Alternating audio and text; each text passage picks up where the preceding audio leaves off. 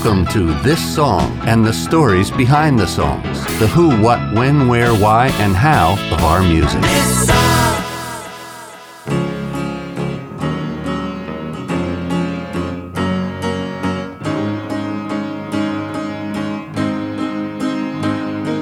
Once upon a time you dressed so fine, you threw the bums a dime in your prime, didn't you?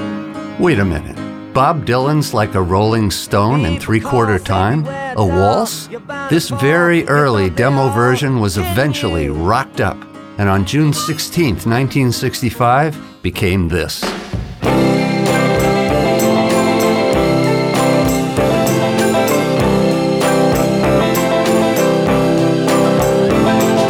Once upon a time you dressed so fine, threw the bums a dime in your prime, didn't you?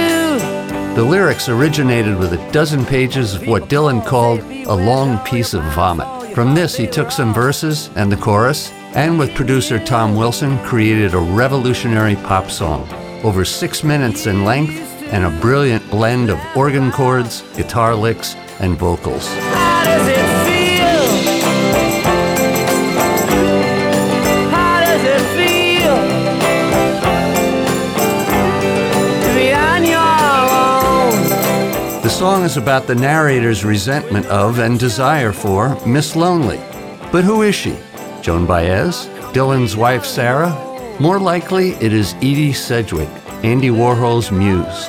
Dylan had a brief affair with her in 1965, but Dylan, of course, denies all of this. With Mike Bloomfield on guitar, Al Cooper on organ, Bobby Gregg on drums, and Dylan's voice, Like a Rolling Stone became what Dylan called his favorite and best written song. This song might be our favorite too. Like a rolling